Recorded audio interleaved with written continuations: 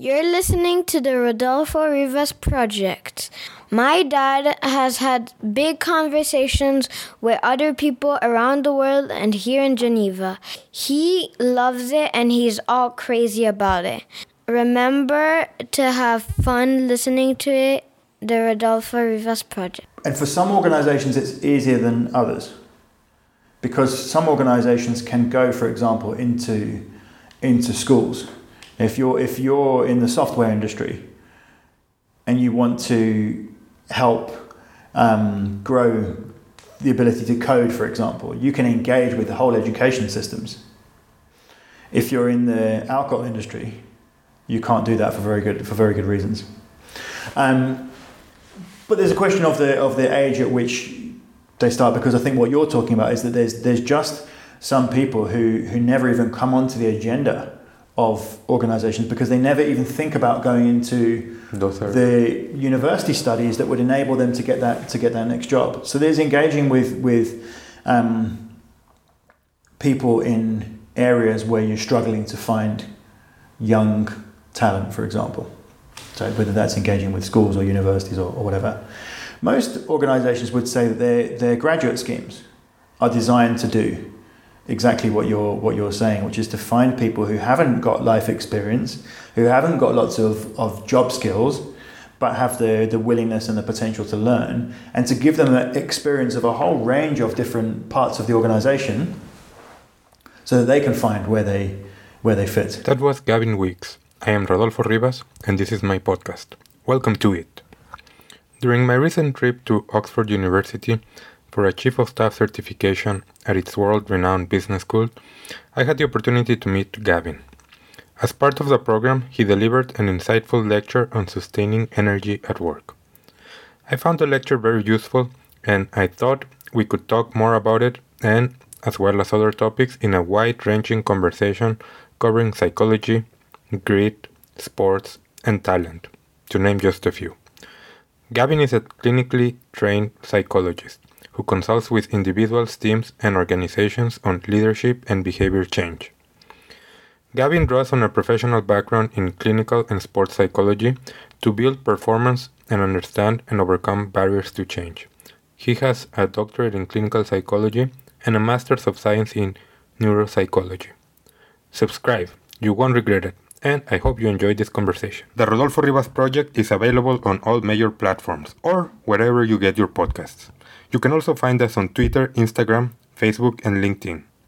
Please help by spreading the word, recommending us to your friends or enemies. A small act like and subscribing and or reviewing is greatly appreciated. Thank you.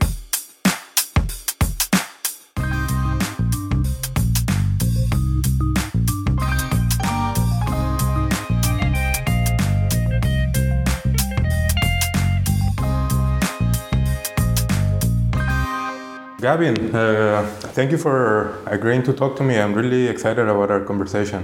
Thank you for having me. We're here at Oxford, where you are an associate fellow. That's right, yeah. So we had a session 3 days ago, and it really gave me a lot to think about. So I want to talk a bit about that, but first I want to talk a bit about you. So where are you from? I am from I was born and grew up in a place called Hounslow, which is in the west of London, and then I moved into Surrey in about the age of 10, I think. And then I've always grown up relatively close to London. Worked, though I've had roles that have taken me into different parts of the world. Always studied, lived, and worked near to London. And how has that influenced your worldview, living around one of the largest cities in the world? Goodness, probably in many more ways than I can recognize. Even though I'm a psychologist who thinks about beliefs and worldviews. The first thing, and I guess it informs my values as much as anything, is that the part of London where West London where I first went to school, and in fact my mum is still a teacher in that same school 45 years later, I think, was very, very diverse. So we had a class of about 36 kids, and if I remember rightly, probably 25 of them weren't born in the UK. Okay. So we had, it was normal for me to have kids who were from Asia, different parts of Asia, Africa, different regions of Africa, the Saudi Arabia, I think,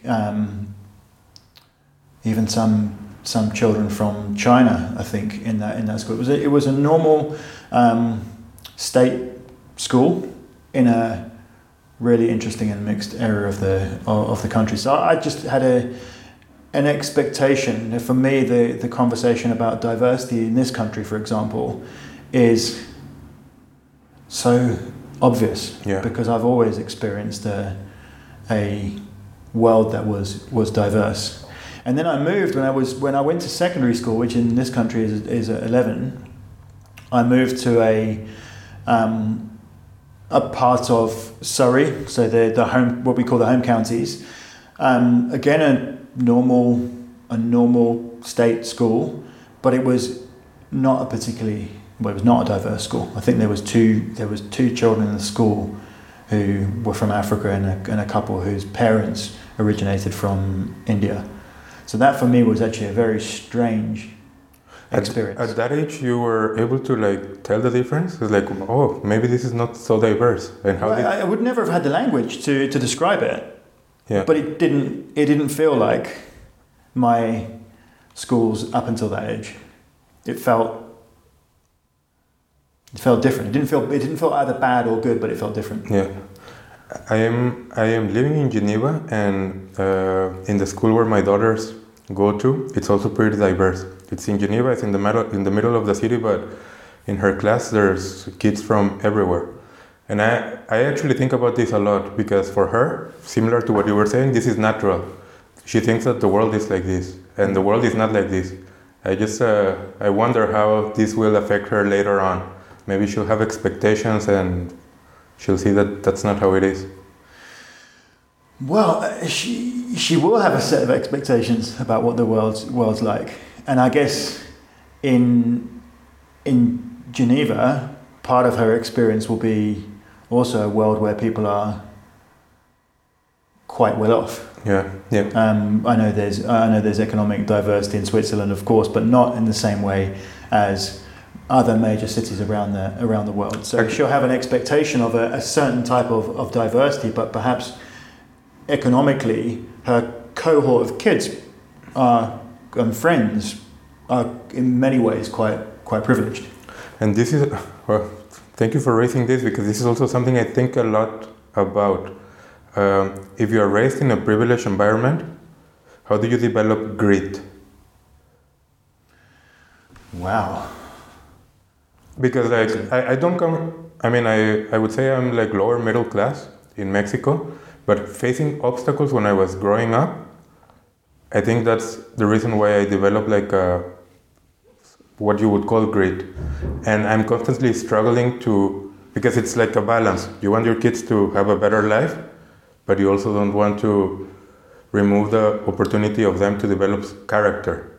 How do you do that? Well, so of course, grit is, and I know we haven't really got into professional experiences, but I'm a psychologist and a clinical psychologist by background. So for me, there's the way that we use the word grit just in daily life. Okay. And there's an association of the word grit with the work of another academic called Angela Duckworth. Yeah.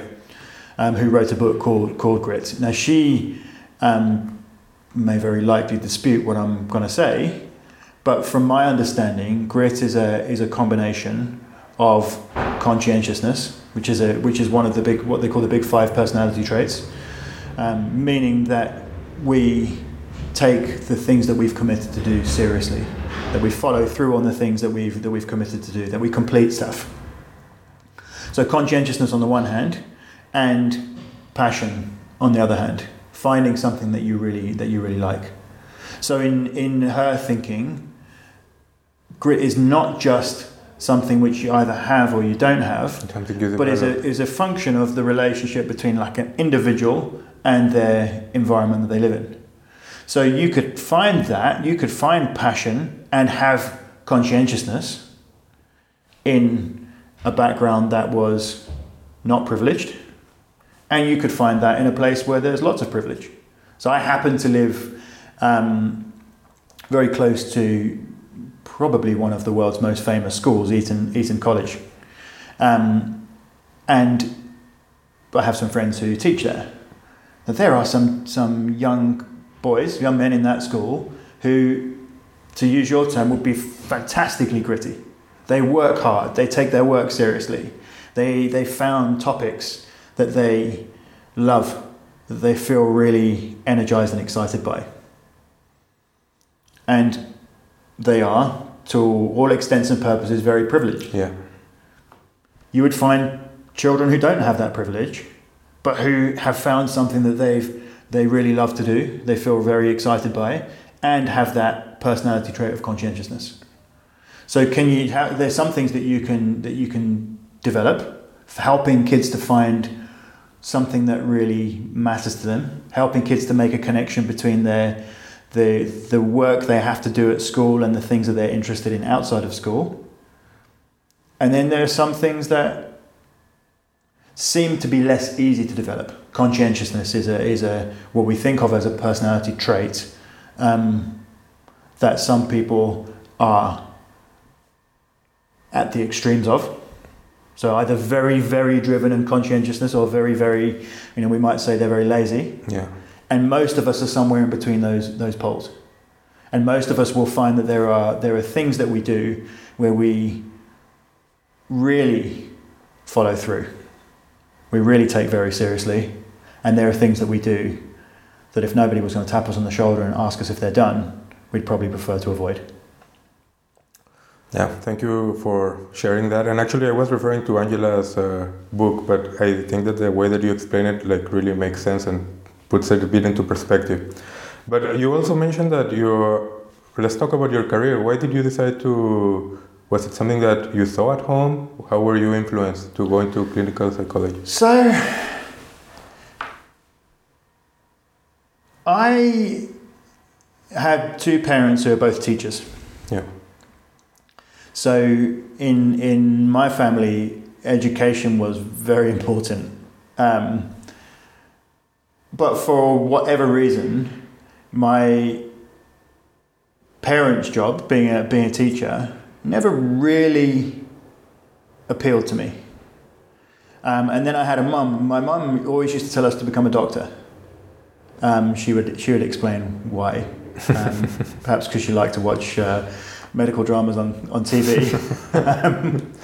But my parents wanted us to. I have two sisters, to have careers that would be fulfilling, that enabled us to be well educated. But I think what they instilled in me was the sense of serving others. They're both dedicated to helping children to develop. As a teenager, sports was my biggest thing. I was a rower, what the Americans who are listening will call crew. I rode crew, and I loved that sport, and I found that I was pretty good at it. And my engagement with the sport and as I became more serious and as I competed at a higher level, my awareness of the psychological elements of sport became clearer and clearer, and I wanted to be a sports psychologist. This would have been around the late 90s, and sports psychology wasn't really at that stage. You wouldn't find every sports club had a sports psychologist. It was much more of an academic field, and you had to study psychology first. So I studied psychology at University College in London. Carried on rowing seriously during that time. So I had this both kind of academic engagement with psychology, but also trying to manage my own mind as an athlete. Doing that work actually is when I first became, or doing that course was when I first became really aware of mental health as a professional discipline. I had a sense of what mental health was, I knew that each of us could struggle with emotions, but clinical psychology as a profession wasn't really something I'd thought about before, and it was just really I was interested in. It was around the same time that The Beautiful Mind, if you remember that movie with Russell Crowe, came out. So I was fascinated by the extremes of mental health, what would happen, what happened to us when our mind really started to play tricks on us. So I decided to follow that as my career, and did a master's degree in neuropsychology, which is really understanding how the brain is involved in process of thinking. And then followed a career path into clinical psychology because mental health was my main area of interest, and qualified as a clinical psychologist, but didn't actually stay working in the National Health Service in this country for very long. So I've talked for quite a long time. I have to interject. You talk about the connection between sports and psychology, which I think that I'm really interested about this because. Like a long time ago, well, not even that long time ago, sports were thought just to be about performing within the court. I don't know if this is correct, but this was my assumption from looking at from afar. And I don't know what instigated that it was thought that there were more components to that, like also physically, like massage and recovery and all of this, but also like looking at it from the mind perspective. And this seems to happen around the same time when you got interested in this. What do you think was the reason that called attention to this aspect? Well, I'm not an expert in sports science, so somebody would be able to give a much longer history. But if you think of people within, certainly my lifetime, I'm not absolutely sure of yours, but people where we questioned why they couldn't always perform the way that they were capable of. So a good example is John McEnroe, who was an amazing tennis player. At that time, people thought was the world's most talented tennis player. Had those epic matches, but was known for his angry outbursts. So people would have been talking behind the scenes, as well as, of course, commentators and fans. Why can't this guy manage his behaviour on the court? And how's that impacting his game? And just because there wasn't a field called sports psychology doesn't mean that those conversations weren't being had behind the scenes, but just not formally and not as well researched as they would be today. If you look, you were talking about recovery as well. Sports science as a discipline, helping people to think about what are the factors involved in athletic performance, has a pretty long history, well into I think into the 70s, perhaps even, and ideas around getting the best out of physical performance would have gone long before that as well. So again, the thinking about elements other than what you do on the pitch or the court has been part of sport for generations, but just perhaps sat with the coach or the team manager or the athlete themselves, and less so as a professional sporting discipline. I guess it would have been in the 90s and 2000s that it was much more common to have a broader range of professionals involved with a sports team, whether they would be psychologists, physiologists, nutritionists. But prior to that, you would have had, of course, the physiotherapist on the team and the doctor on the team, who would have been talking about those issues, even though they weren't kind of in people's day-to-day thinking. Does that make sense? Yeah, and the reason why I'm interested in sports is because I think that it leads the public consciousness. I think that in sports, they are ahead of whatever eventually gets adopted into business practices. And I want to come back to something that you mentioned about John McEnroe. Like when he was performing, he was thought to be like the most skilled at that time. And that seems to be like always like happening. Like right now, Serena Williams is thought to be like the best at the time. And can that continue going on? Or is there a point where we reach like a law of diminishing returns? How more can the performance of the human body as an athlete increase? Wow. Probably ask 100 different physiology experts, and you might not have 100 different answers, but you'll have a lot of answers. And we just look at the things that we are, I guess, really prime examples. The world record of the 100-meter sprint. But because the thing is that right now it seems that we have the best performers ever on every single activity, and I just wonder, why is it that? Is it because of technology? Is it because of psychology? Is it because of the human body?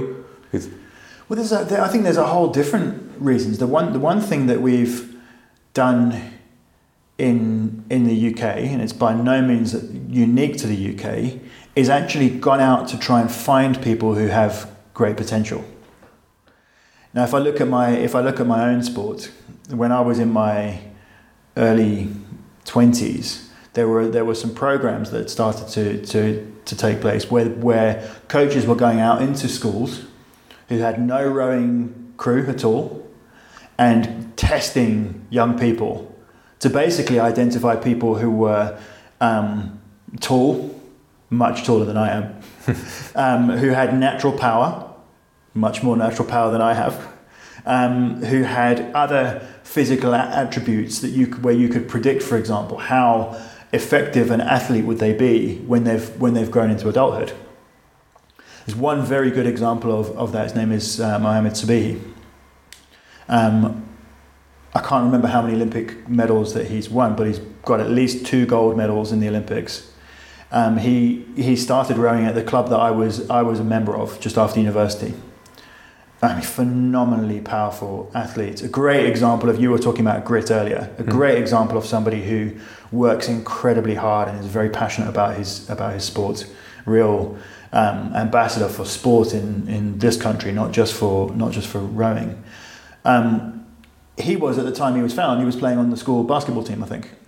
He would have been, he may have been a brilliant basketball player if he'd have carried on in that sport. We'll never know. But he was identified as being somebody who could be, absolutely one of the world's best in that sport. And I think if you look at what football clubs are doing with trying to identify young people early in their career who have amazing potential, they don't always get it right, but the amount of time and effort that goes into it, you will find there's a much broader pool of athletes being brought into different sports, which means that we're finding or people in sport are finding the potential rather than allowing the potential just to find the sport. So that will be a factor. It's like talent identification in business.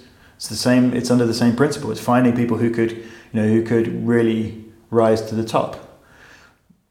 Training methodologies. Training programs that were happening in different sports 10 years ago, 20 years ago, people might look at today and say, there's no way you're going to get the best out of an athlete for a long period of time with that kind of program. So there's some endurance sports, for example, that have gone from every session being incredibly hard to identifying a training zone where you get the best physiological change for the least amount of damage. So training methodologies change. Professionalism, that the amount of time that a player can, in most sports, can put into honing their skills now compared to 50 years ago, or even 20 years ago, is much more. So all of those factors, and then you add in psychology to the mix, and helping people to sustain their best performances for as long as they can. And then you add in competition to the mix. If you look at a good example at the moment in this country is Erling Haaland, who's a player who's just joined Manchester City Football Club, who is at the moment scoring in every match that he's played in so far, I think. Now, that's going to challenge the other clubs to raise their game to defend against him. So that's going to increase performance as well. So the competition between people who are performing at such a high level, I think, then takes people to the next level. But that doesn't mean that there's no physiological limit to what humans can achieve. It's just I don't think we know what it is yet in some sports. Yeah, and that's exciting. But many things that I want to talk about what you just mentioned, but I want to go back a bit to continue in the sports arena. I remember hearing stories, for example, about Michael Jordan smoking before performing like brilliantly in the NBA finals. That is just something that would be unthinkable today. Like when you are preparing for the biggest match in your career, you probably should be doing yoga or I don't know, like something more performance-based. But arguably, the performance of Jordan may even be better than anything that the newer athletes can do. How do we account for that talent, innate talent, and everything that comes to enhance like little aspects? I think that's something that you also talked about like just prior to this. Well, I mean, Jordan's probably a good example of someone who was, of course, in his era was amazing, and as an athlete was phenomenally talented. You know, his ability to move at that speed, but be his size, his agility, but also the length of his limbs. Not many people have ever had.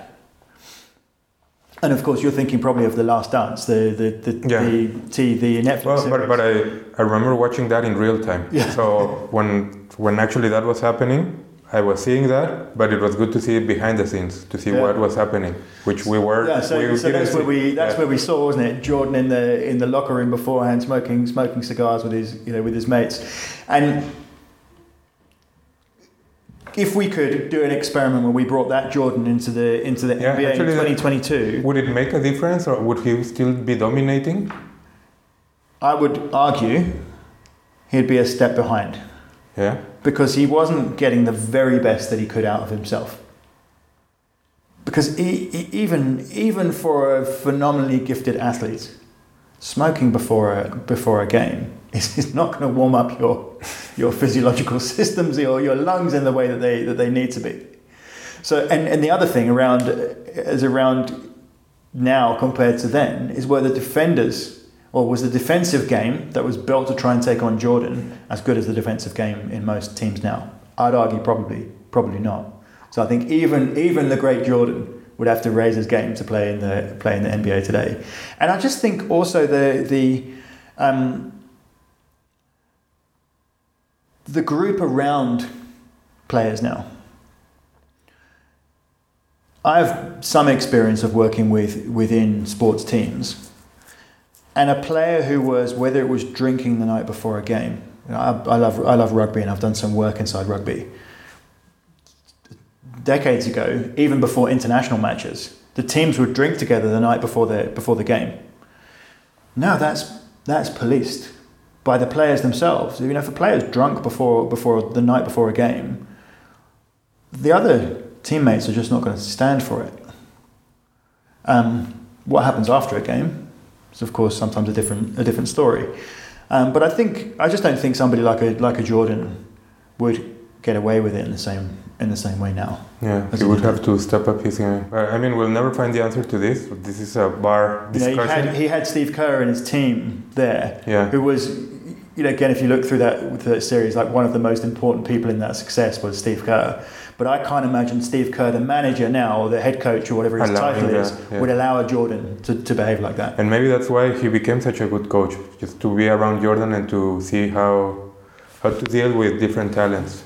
Because the other thing that we haven't talked about, we've talked about examples of the peak. You can think of LeBron James, you can think of Jordan, you can think of Usain Bolt in athletics. My example of Mo Spee in rowing, who physically were just gifted athletes. But then you have a player in a team like a Steve Kerr who's not contributing through physical capacity. He's incredibly skillful, of course, and athletically brilliant, but really wasn't better than the people around him, but had the vision of the court, had the ability to manage the team on the court and to manage and to be a leader off the court. Really well suited for the role that he's doing today, and probably not surprising that he hasn't limited his public persona just to talking about basketball, but to talking about society in general. The last point about sports, because this is something that interests me a lot.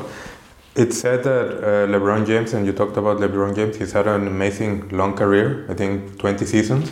And the reason why he's had this long career is because he's said to spend around 1 million, 1.5 million on his body. And that is something that it's difficult for someone like me to wrap my hand around. And I heard a comment of another player, Giannis Antetokounmpo, who, what he said sounds more similar to what I would think. He said, like, I would never do that. It's something that is unthinkable to a player who grew up in a humble, as a poor immigrant in Greece. And this, I think that applies to the business world and just to professionals in general beyond sport. I think that the thought of focusing on performance, psychology, mental health is something that for the majority of people outside of privileged positions, they don't have the luxury to think about that. I'd agree. Then of course, LeBron James spends that amount of money partly because those people are working with LeBron James, so they're charging him that amount of money. Okay. He could arguably, I'd say almost definitely, get the same level of support, potentially the same level of outcome for not quite that much money. But take the whether it's $1 million, $2 million, or $200,000 out of the equation for the moment. You're right that somebody like that who has access to that kind of wealth is able to bring in and buy in the best, or at least their perception of what the best is, and to be really well advised. He sees all of that as an investment, because I don't know the name of the player that you mentioned, but I guess what LeBron James would say is, look at what I'm able to do in the world as a result of the longevity and performance that I've had on the court. And LeBron James does, as I understand it, an awful lot of work with different causes. But to your other point about the availability of whether it's pure information about what good rehabilitation or recovery or psychology looks like, whether it's access to people, certainly individual face-to-face, or somebody working with you in the gym, for example, even at the lower end of the price range, that's out of the financial capability of much of the world.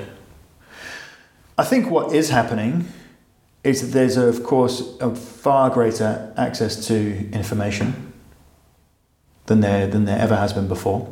So if you wanted to read books on mental health, how to manage your mental health, if you wanted to understand how to exercise to get the best out of yourself in a limited amount of time, if you wanted to learn about the benefits of sleep, you can read books, you can watch YouTube, a really top level academics and practitioners on YouTube talking about that.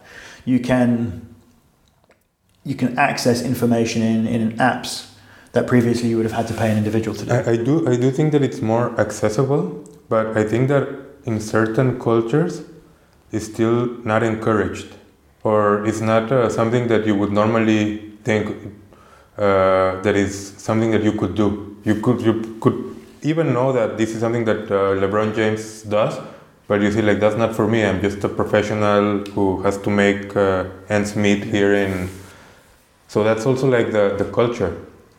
And already the biggest challenge there, when I talk to people about my own areas of interest around sustaining energy and sustaining your performance and looking after yourself, the biggest factor that people talk about, whether they are a CEO or somebody right at the beginning of their career, is I don't have enough time. So even if I've got the financial ability, I haven't got the time to be able to do it. Yeah, so you're right. There are cultural elements. There are elements of the time that people have available. which I think are changing. So my first step into the work that I do today, where my work is not clinical work but is more organizational and leadership work, was working with a company that really were the pioneers of resilience training, at least in the UK. So helping people to manage their emotions and mental health at work. And the founders of that company were really going in and talking to people in HR and in businesses about this emerging challenge of mental health in the workplace.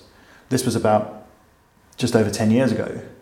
And the conversation around mental health since then, I know it's not in every country, but it's far different. There's far more of an acknowledgement that to be able to perform at our best and contribute to our organizations, we need to be able to manage our mental health. There's far greater acknowledgement and I think it probably goes, again, at least in the UK, much of Europe, the US, in Australia, the acknowledgement that people can be really high performers and also struggle with mental health is far more understood than certainly when I began my career. So I think things are changing, but that still doesn't, as you say, help the people who are just struggling just to keep up. And some of these things that you're talking about were things that I came to the realization because I had more time, and also because I guess because of my age, I was confronted with certain limitations that at a younger age I probably didn't perceive that I had, even if I had them. But I am curious to think how it would have changed my life, my career, or everything had I paid attention to this when I was even functioning at a higher performance. Me too. And even when I knew about some of these things as an athlete, I don't think I paid the attention to rehabilitation, or what in sport they sometimes call prehabilitation, looking after stopping potential injuries happening before they do, recovery, nutrition, nearly as much as I could have done or should have done. I don't know if I would have been much better in my chosen support if I had done, but I didn't. Nowadays in life, for different reasons, you have to pay more attention to those things. Yeah, and because you are confronted with your limitations. But my question is, who is responsible of this? Is it the individual? Is it the employer? Is it the government? Who is responsible to encourage individuals to look at these aspects? Is it a joint effort? So, yes, I think it's a joint effort. I mean, without getting too sidetracked into politics, I think it's the role of government to give people the best chance of thriving in their life, physically, socially, and psychologically. So it has to be part of government. And if you, at least I know that this country best, thinking about well-being versus just solving illnesses there are people who spend their entire career working on that in our services. So it's already on the agenda of some governments. I know people often use the example of the country of Bhutan, which has the measure of gross national happiness rather than gross domestic product. There are governments around the world that are thinking very seriously about people's well-being and people's social and psychological thriving and growth. So I think it's one of the roles of government. In organizations, if people can't sustain their well-being and their energy, then we can't expect them to be able to perform at their best, and we therefore can't expect the organization to be at its best. And there are organizations that take people for a short time, they work incredibly hard, they get burnt out and they leave. And that's almost seen as part of the process. Model, yeah. But I think it's quite sad. I don't think you're getting the best out of people. So and that's why at least thinking about well-being in organizations is at least in the big corporates is the norm now. rather than the exception. It's not weird for a HR director to say, well, HR is about more than just helping people to perform in their job. It's also about helping people to be their best.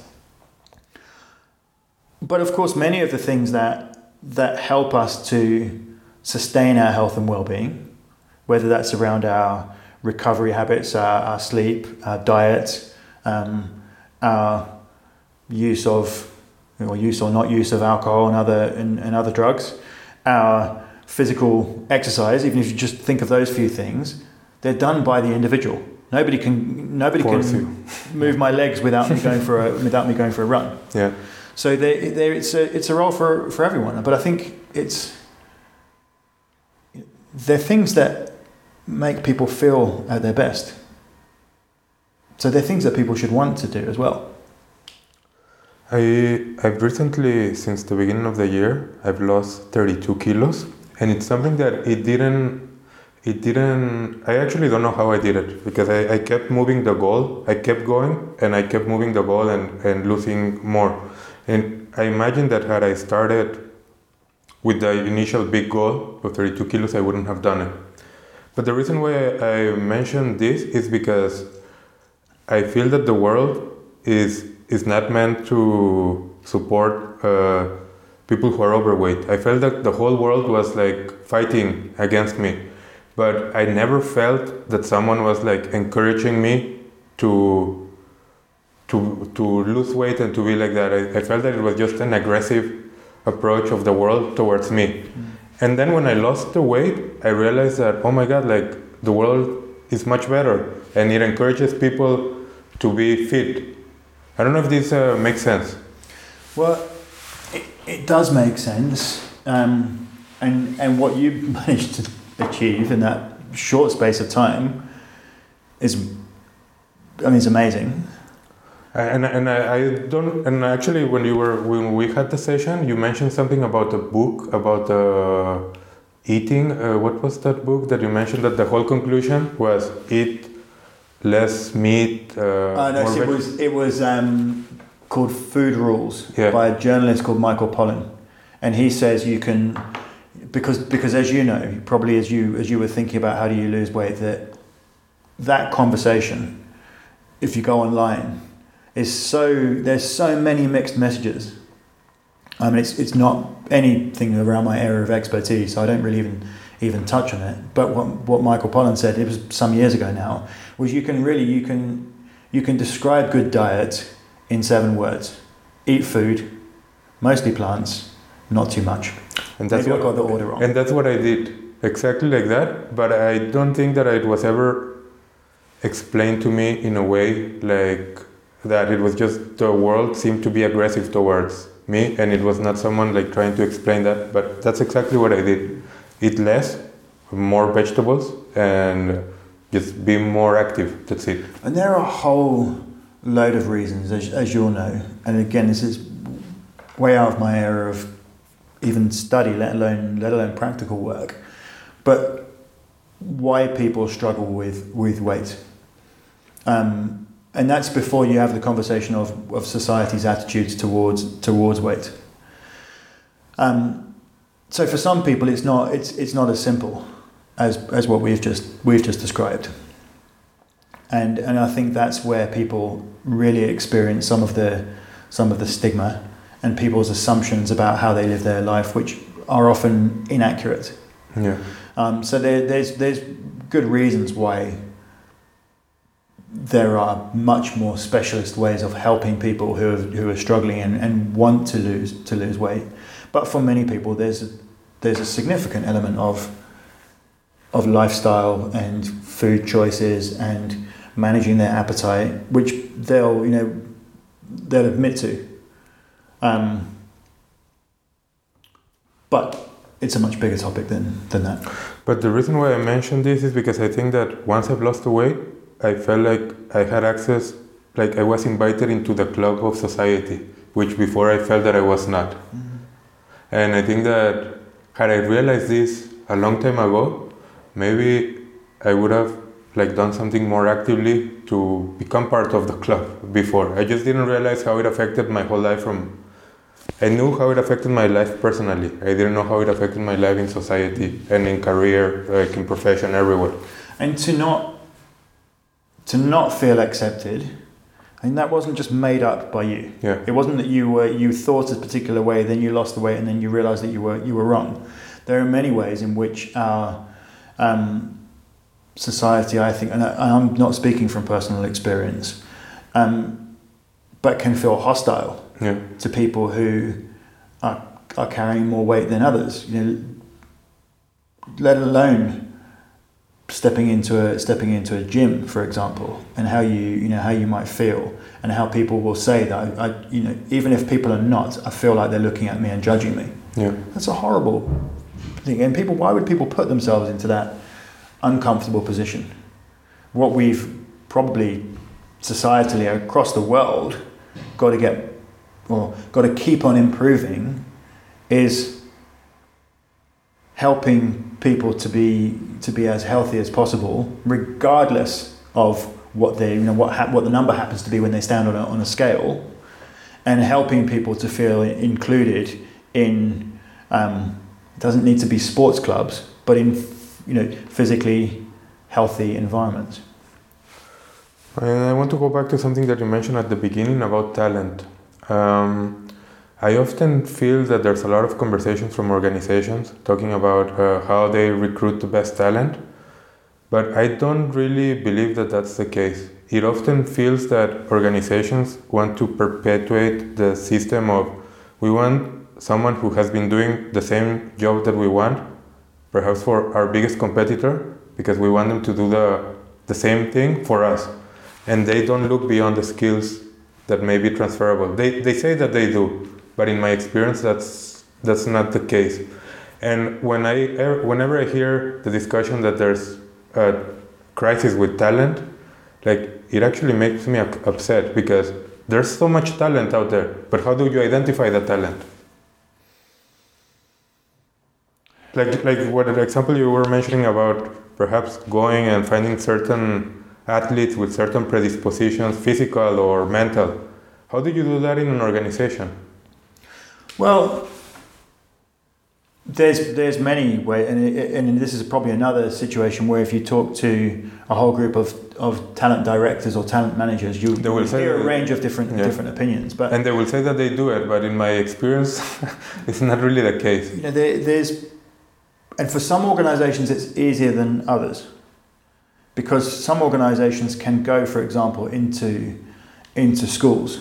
If you're in the software industry and you want to help grow the ability to code, for example, you can engage with the whole education systems.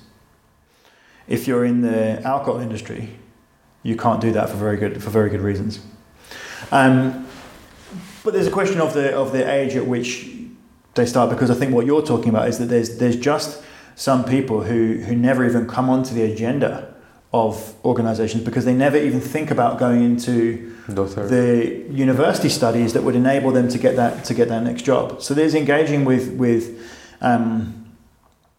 people in areas where you're struggling to find young talent, for example. So whether that's engaging with schools or universities or whatever. Most organizations would say that their graduate schemes are designed to do exactly what you're saying, which is to find people who haven't got life experience, who haven't got lots of job skills, but have the willingness and the potential to learn, and to give them an experience of a whole range of different parts of the organization so that they can find where they fit. The trouble, I think, that a lot of organizations are experiencing now is that we tend not to stay with one organization. Yeah, there was something like more from our parents' generation. Yeah. You would go and stay for one organization forever. Yeah. They give you a gold watch at the end. So it's much less common to do now. So, and there are whole consultancies that are helping organizations to identify, when people apply for a job, so the job advert goes as widely as possible, to identify people who might not have done the exact same job in the competitor, but have the capability to learn quickly. So I would say organizations are probably doing better than you? Yeah, actually, I am probably a bit pessimist, and I'm sure I know some organizations do it, and I know that it's a practice that is growing. I don't still think that it's as widespread as it should be. There's many organizations just working like at the most basic talent identification, and I think that that's a big problem because there's so many people who are not given the opportunity for whatever reason, but they could be really talented in the role if they were just given the opportunity and the trust. There's an author whose work I love reading. His name is John Hagel. He ran something called Deloitte's Center for the Edge, and he's now a writer and a consultant. He's had a very long Silicon Valley experience, and he talks about this idea of performance pressure and organizations. He's been talking about this for years, but organizations being under performance pressure, which means that their focus becomes more short term, and their thinking about the future is reduced. What happens when organizations come under performance pressure is they need to recruit people who can do the job tomorrow, because they haven't got time to recruit you or me with different experiences and give us the time to learn. And I think that the most forward-thinking organizations, even who are experiencing some of that need to deliver and the economic pressure or whatever else that they're facing, will have roles across different functions and in different countries, which they're using to bring people into the organization for them to learn. And when they've got those roles, what goes hand in hand with that is that they start interviewing and assessing people to see if they have the capability to learn, and not worrying quite so much about what was their job description from the last organization they were part of. I think probably what we'd agree on is that needs to be more on the agenda as we're living through a period where technologies and demographics and politics is changing so quickly, and people's needs are changing so quickly. And lastly, when you have like these seminars, that the one that we just had here at Oxford, what is one of the main takeaways that you get when you're talking to a diverse group of professionals from different experiences that perhaps help you to look at a problem in a different way? It's a really good question, the easy thing to say is that whenever I have a conversation with people about my particular area of interest, it changes and affects the way that I think of it. If the harder example is the session that we did this week, which was only a couple of days ago, and I almost feel like I was talking about in there the need for time to reflect, and I feel like I haven't actually had the time to reflect yet.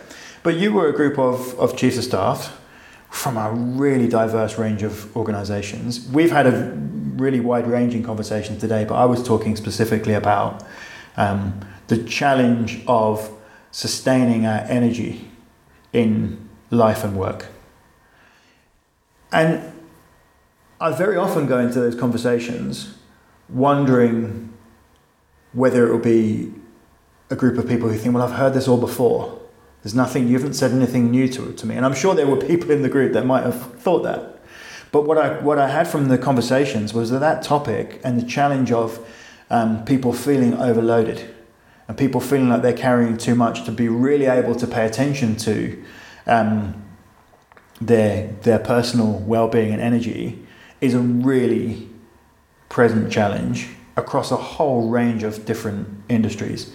I could think of examples of people from public systems and from private companies and from small startups and from bigger organizations who I spoke to during that session, who were saying it's really present issue for us. Yeah. Which makes me think that there's lots of work to be done. Probably if you asked me in a week's time, I'd have something more wise to say. No, but I really, and the reason why I approached you to talk to you is because I kept really thinking about the discussion that we had, because it seems that I'm new to this discussion, but it's something that I'm thinking about like all the time now, and I just want to learn more. And I really want to thank you for your time. And I know that it was a very wide-ranging discussion, but I really enjoyed it, and I'm glad to hear your perspective on all of this variety of issues. It was great fun. Thank you for talking to me. Thank you, Gavin. Cheers. This was the Rodolfo Rivas project. I hope you loved it. And you dig it!